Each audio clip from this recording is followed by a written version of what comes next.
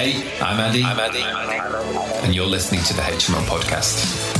Over 10 years ago, I set myself the challenge of building my own property portfolio. And what began as a short-term investment plan soon became a long-term commitment to change the way young people live together. I've now built several successful businesses, I've raised millions of pounds of investment, and I've managed thousands of tenants. Join me and some very special guests to discover the tips, tricks and hacks, the ups and the downs, the best practice and everything else you need to know to start, scale and systemize your very own HMO portfolio. Now. One bad tenant, that's all it takes to completely disrupt your HMO property business. I know that sounds dramatic, but I've seen this happen before. One difficult tenant who's not paying their rent, one tenant who's upsetting other housemates, one tenant who's causing you a lot of stress and a lot of problems. That can be all it takes to put your business on the rocks. How do you avoid this? Well, today I'm going to highlight the 5 red flags that I'm always looking out for and always reminding my team to make sure we're looking out for when it comes to vetting tenants. This is a key area of tenant management. This is a key area of protecting and insulating your business from one of the biggest risks, bad tenants. In today's episode, I'm going to share these 5 things that'll help you avoid these bad tenants. So please sit back, relax, and enjoy today's episode of the HMO Podcast. Hey guys, it's Andy here. We're going to be getting back to the podcast in just a moment, but before we do, I want to tell you very quickly about the HMO roadmap. Now, if you're serious about replacing your income, or perhaps you've already got a HMO portfolio that you want to scale up, then the HMO roadmap really is your one-stop shop. Inside the roadmap, you'll find a full 60-lesson course delivered by me, teaching you how to find more deals, how to fund more deals and raise private finance, how to refurbish great properties, how to fill them with great tenants that stay for longer, and how to manage your properties and tenants for the future. We've also got guest workshops added every single month. We've got new videos added every single week about all sorts of topics. We've got downloadable resources, cheat sheets and swipe files to help you. We've got case studies from guests and community members who are doing incredible projects that you can learn from. And we've also built an application just for you that allows you to appraise and evaluate your deals, stack them side by side and track the key metrics that are most important to you. To find out more, head to the hmoroadmap.co.uk now and come and join our incredible community of HMO property investors.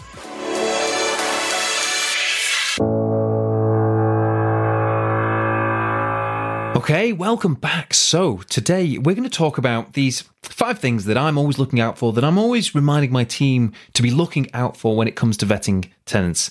They're red flags. These are the alarm bells that we need to sound.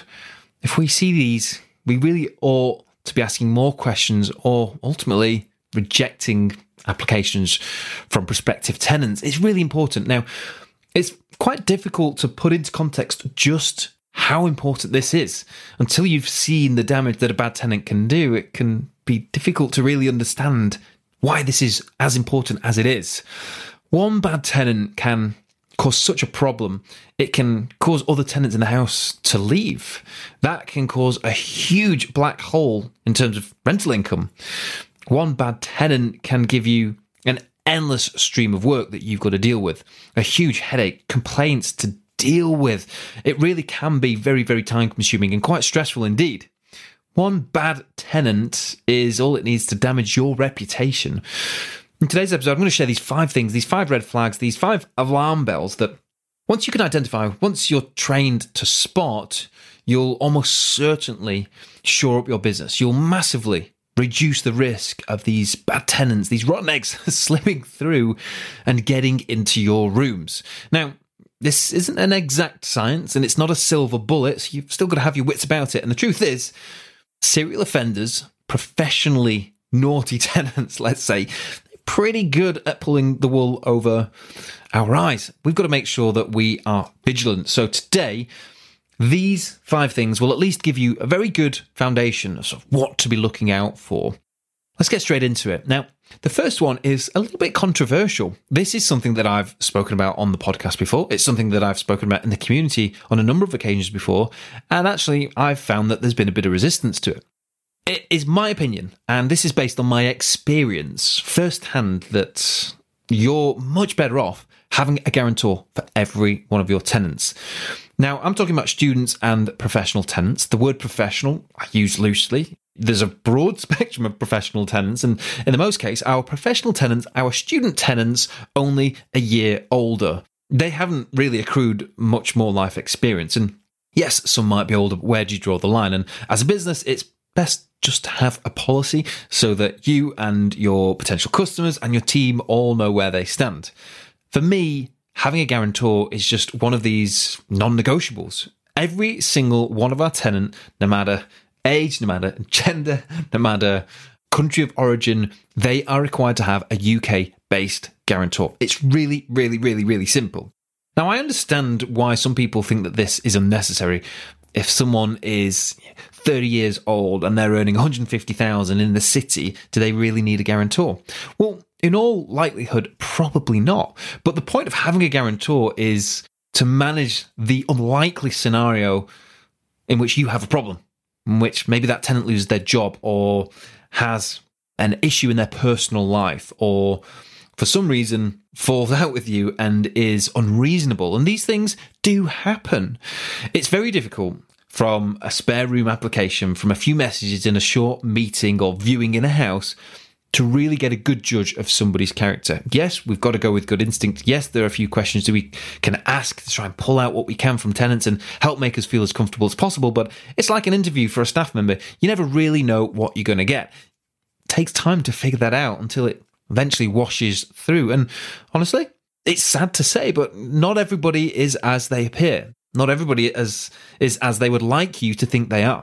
So for me, having guarantors is just one of those ways that we can insulate ourselves from having these scenarios where tenants are actually not who they were portraying themselves to be, or their circumstances do change quite dramatically and they want to just up and leave, which is an inherent risk to your business. Imagine everybody could do that. COVID is a superb example. I think without the guarantors that we have across our portfolio, a lot of our tenants would have just up and left our HMOs, including our student tenants, because they didn't necessarily realise the implications. And having that guarantor and recognising that there is also an implication on their guarantor, often their parents or family member, is quite valuable and useful to have. It stops people and makes them really think and consider what's the outcome, what the washout of not following the rules and the guidelines could be, not paying their rent.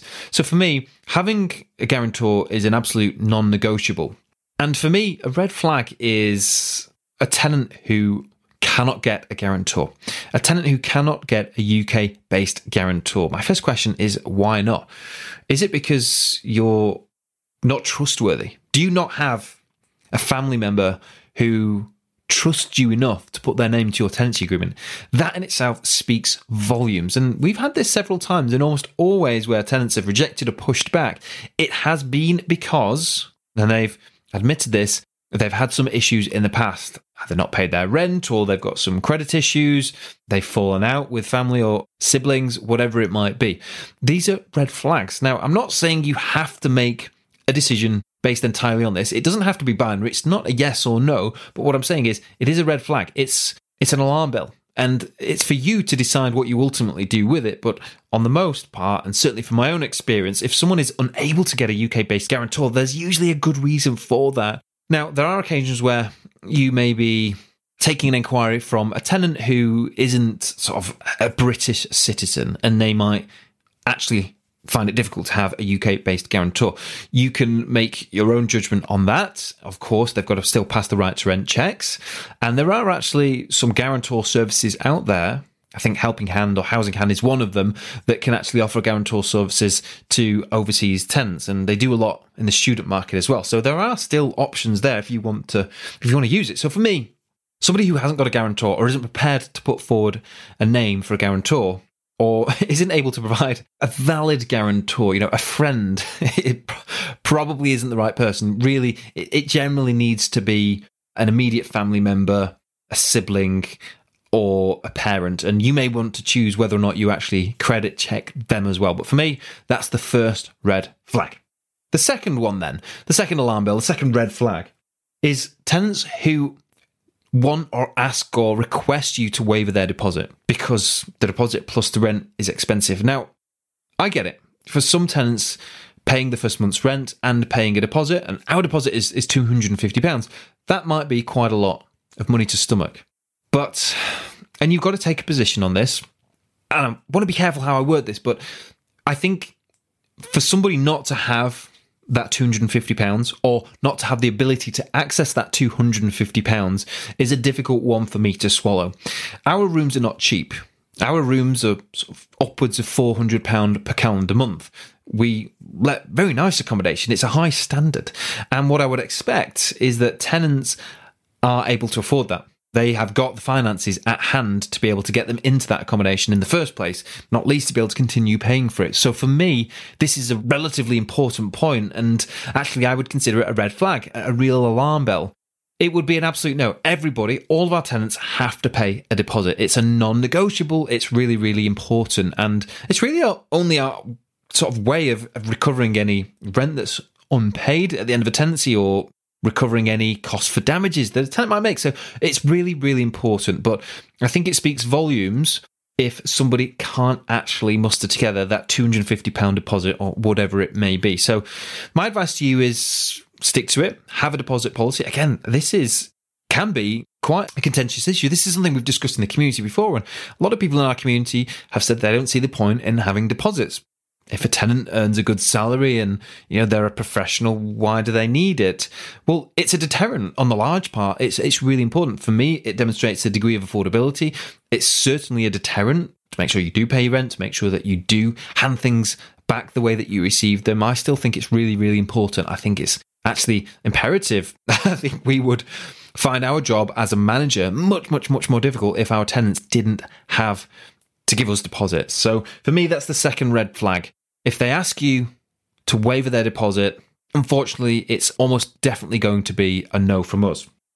The third thing is tenants who ask you to delay their rent, that first month's rent. Again, similar to the previous point, it's an affordability thing. I get that, but it's unrealistic to think that somebody can move into a property without paying for it. It's like going to the shop, buying a nice new pair of jeans and asking the attendant at the till if you can come back and pay for it later. It's just not realistic. It's an absolute no. For us, you need to be able to demonstrate that affordability. You need to pay before we actually give you the keys, and you need to do it all on time. If they're asking for us to delay rent before they've even moved in, what's going to happen at month 2, a month 3, a month 4, a month 5? I might be wrong, and again, I'm conscious that everybody's circumstance is difficult, and some people do go through some tougher times, but we rent expensive rooms. We are, offering a higher end product, and that is more suited and better suited to people on a better budget. That's just the reality of it, and I'm not afraid of saying that. So for me, anyone who asks to defer their rent or delay it, it's an absolute no. The third red flag, the third alarm bell, is tenants who need to move immediately.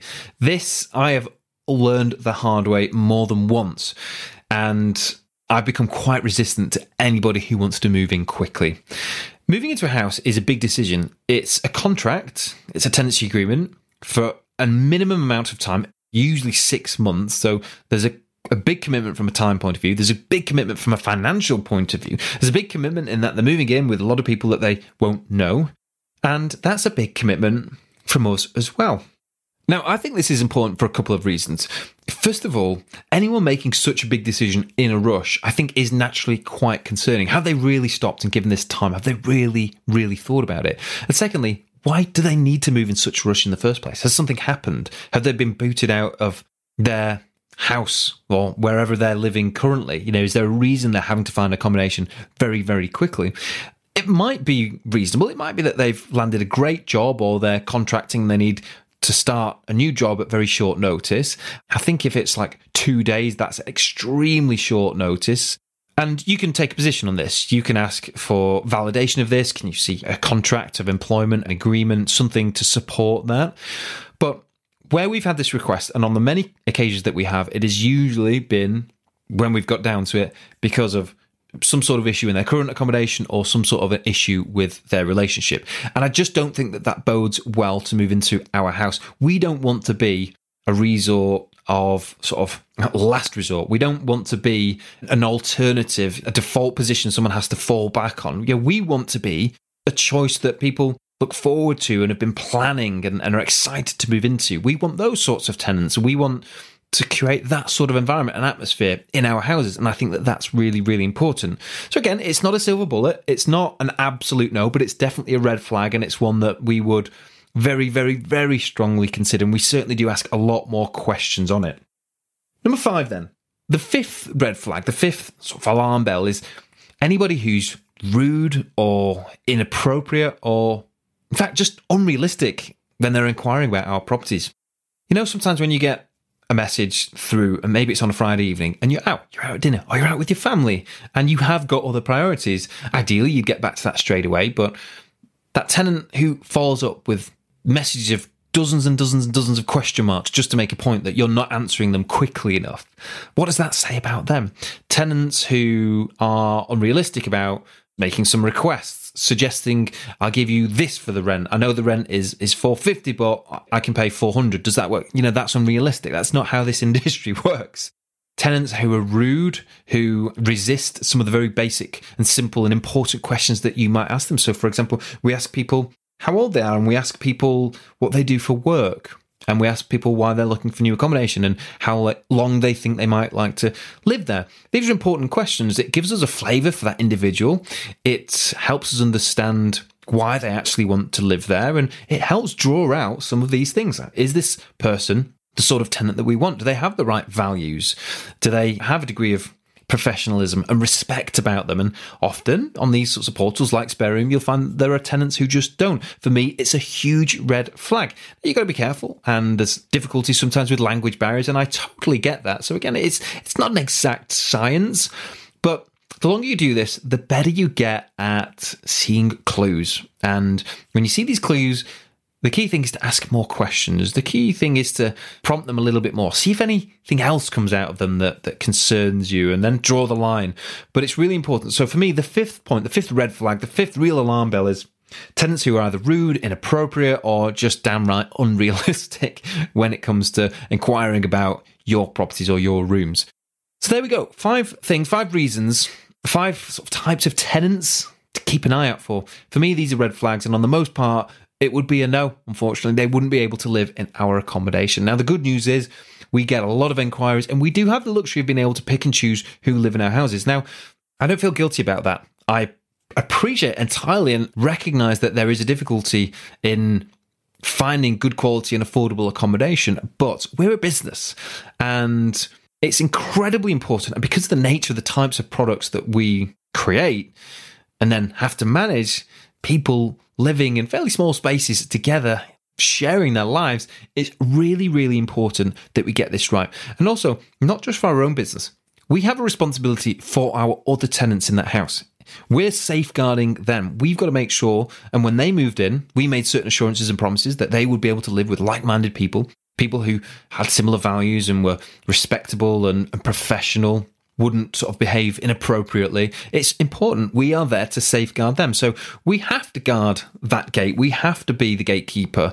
And keeping an eye out for these sorts of red flags is really, really important. So there we go. There are more things to keep an eye out for, but those for me are the most important. Keep an eye out for them. If you do get them, make sure you either ask some more questions or be honest with yourself and just say thanks, but no thanks. Remain polite. It's really important. We've got our own reputations to uphold, and we've got a good example to make. We are good landlords. We want to do it in the right way, but we have to do it in the right way. That's it for today's episode, guys. Thank you so much for tuning in. I hope it helps. If you're having any issues with tenants or you're unsure about some of the ways to advertise and fill your rooms and properties, come on over to the HMO community. That's our free group on Facebook. We're over 5,000 strong now. It's a fantastic place to find guidance and support from me and our other members. Of course, if you do want to take things seriously and really level things up, you need to head straight to the hmoroadmap.co.uk. You can find all of the lessons, the masterclasses, the downloadable resources you can actually use in your business. You can find dozens and dozens of fantastic and very inspiring case studies. You've got the deal stacker and so much more. And just a quick favour, before you go, if you've got 30 seconds to leave a really quick review of the show, please, please, please do. Thank you so much to everybody who has left a review. I know we're all busy, but it helps so much. It helps more than you could possibly know. You can leave a review on Spotify and on Apple Podcasts now. You can say something nice if you like, or you can simply just leave a few or hopefully 5 shiny stars for us. But thank you so much to those who have already reviewed us. And if you have got 30 seconds, please take a few moments just to leave a quick review of the show. That is it for today's episode. Don't forget that I'll be right back here in the very same place next week. So please join me then for another installment of the HMO podcast.